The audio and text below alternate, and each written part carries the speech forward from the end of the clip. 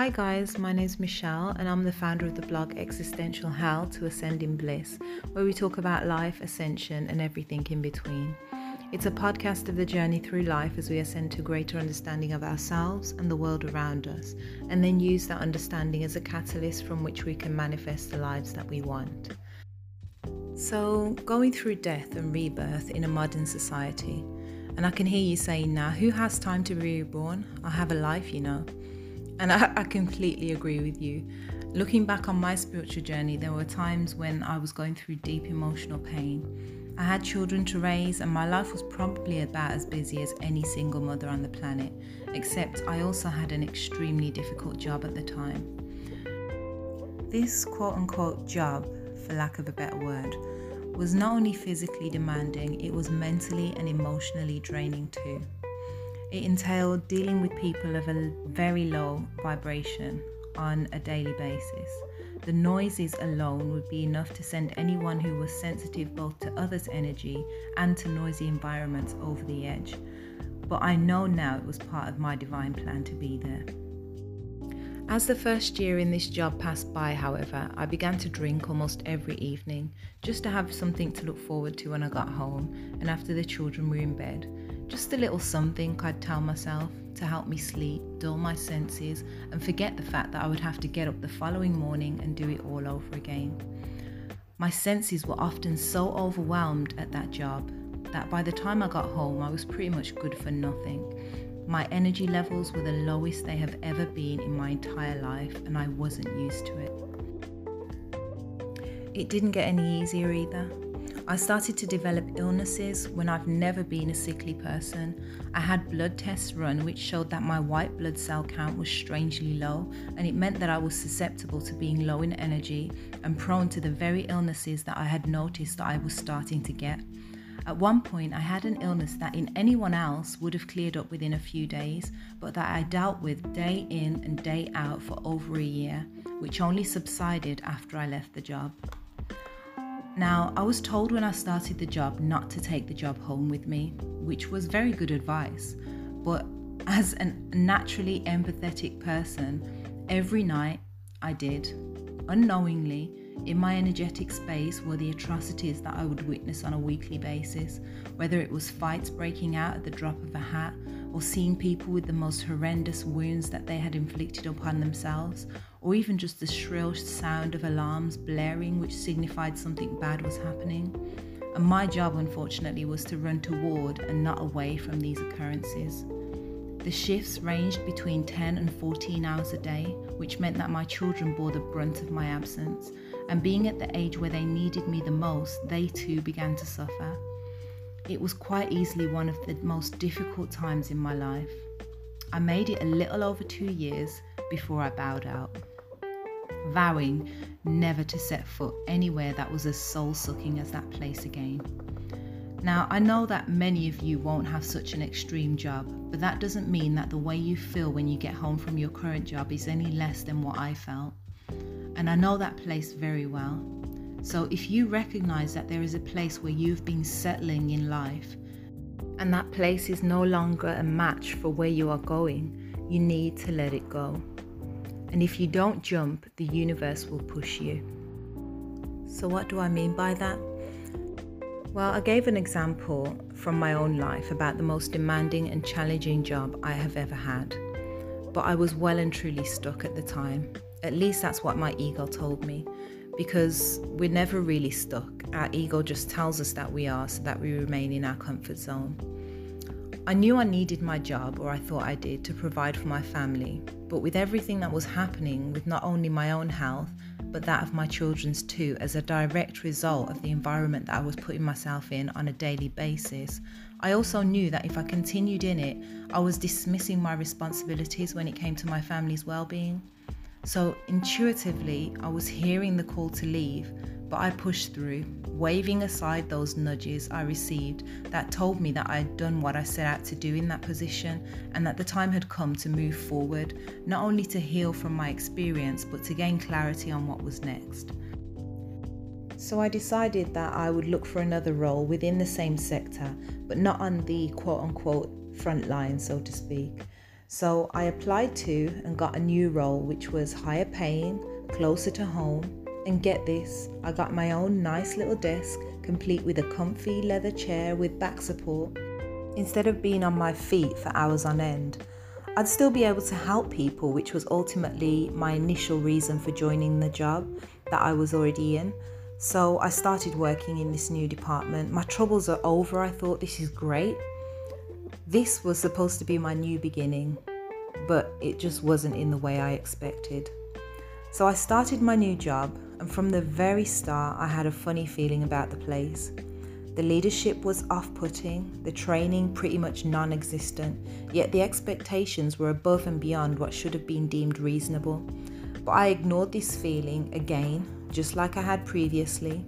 And in hindsight, this was again the universe tapping me on the shoulder, asking me to rethink where I was and what I was doing, urging me, it seemed, to trust where it was going to lead me if I only had faith.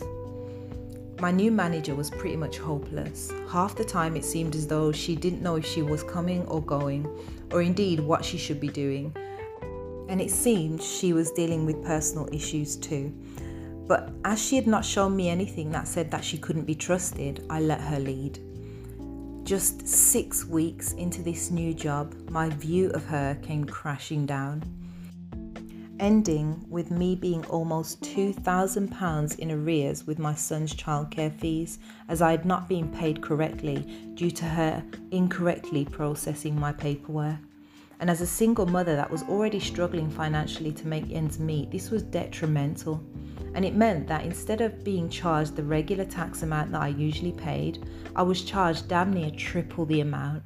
I was absolutely mortified. I had no one around to help me. My son's nursery quite rightly informed me that if I didn't pay what was owed within 14 days of it being due, his place would be given to someone else. And after trying to resolve this with my employer, I ultimately had to withdraw my son from private daycare and hand in a letter of resignation. I was horrified. What seemed like a new start had become a complete and utter nightmare. I remember sitting at home on the morning after I resigned, knowing that I should feel down and depressed and scurrying to find a new place of employment. But it was then that I felt the most serene.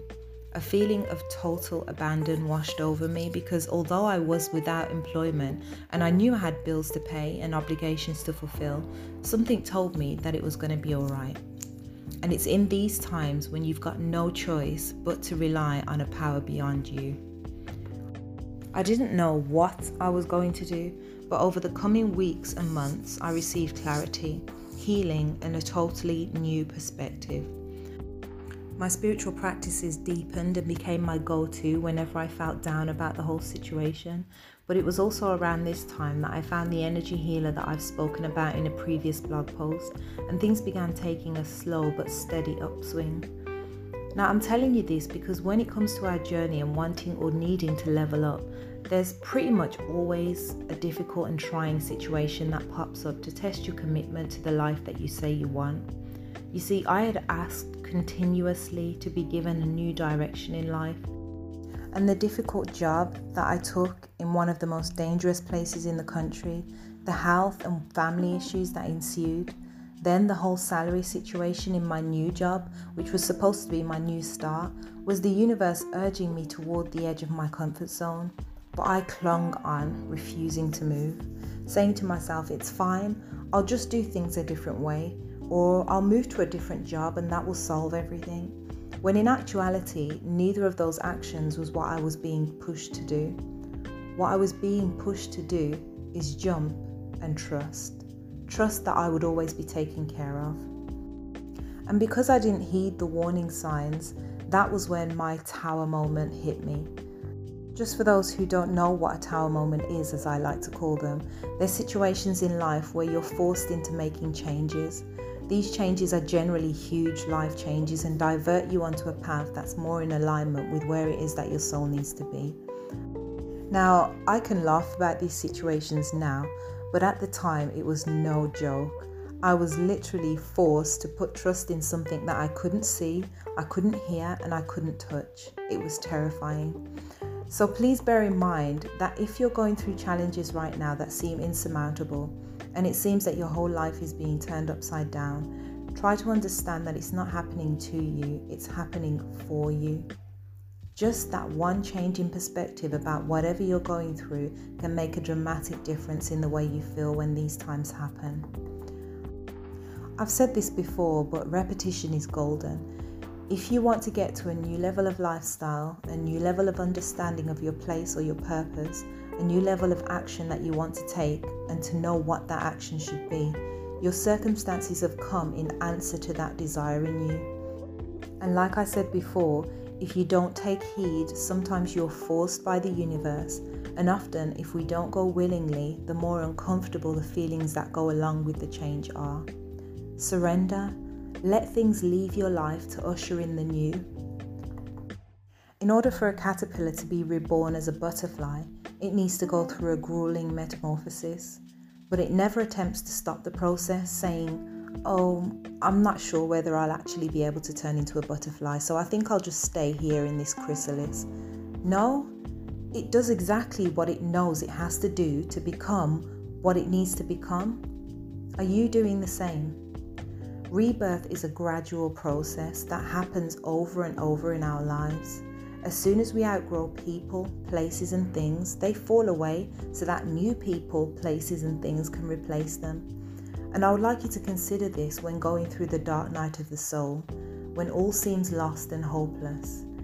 Because it's in these times that we can either transform or cling to the remnants of the old life and the old you that are no longer fit for purpose.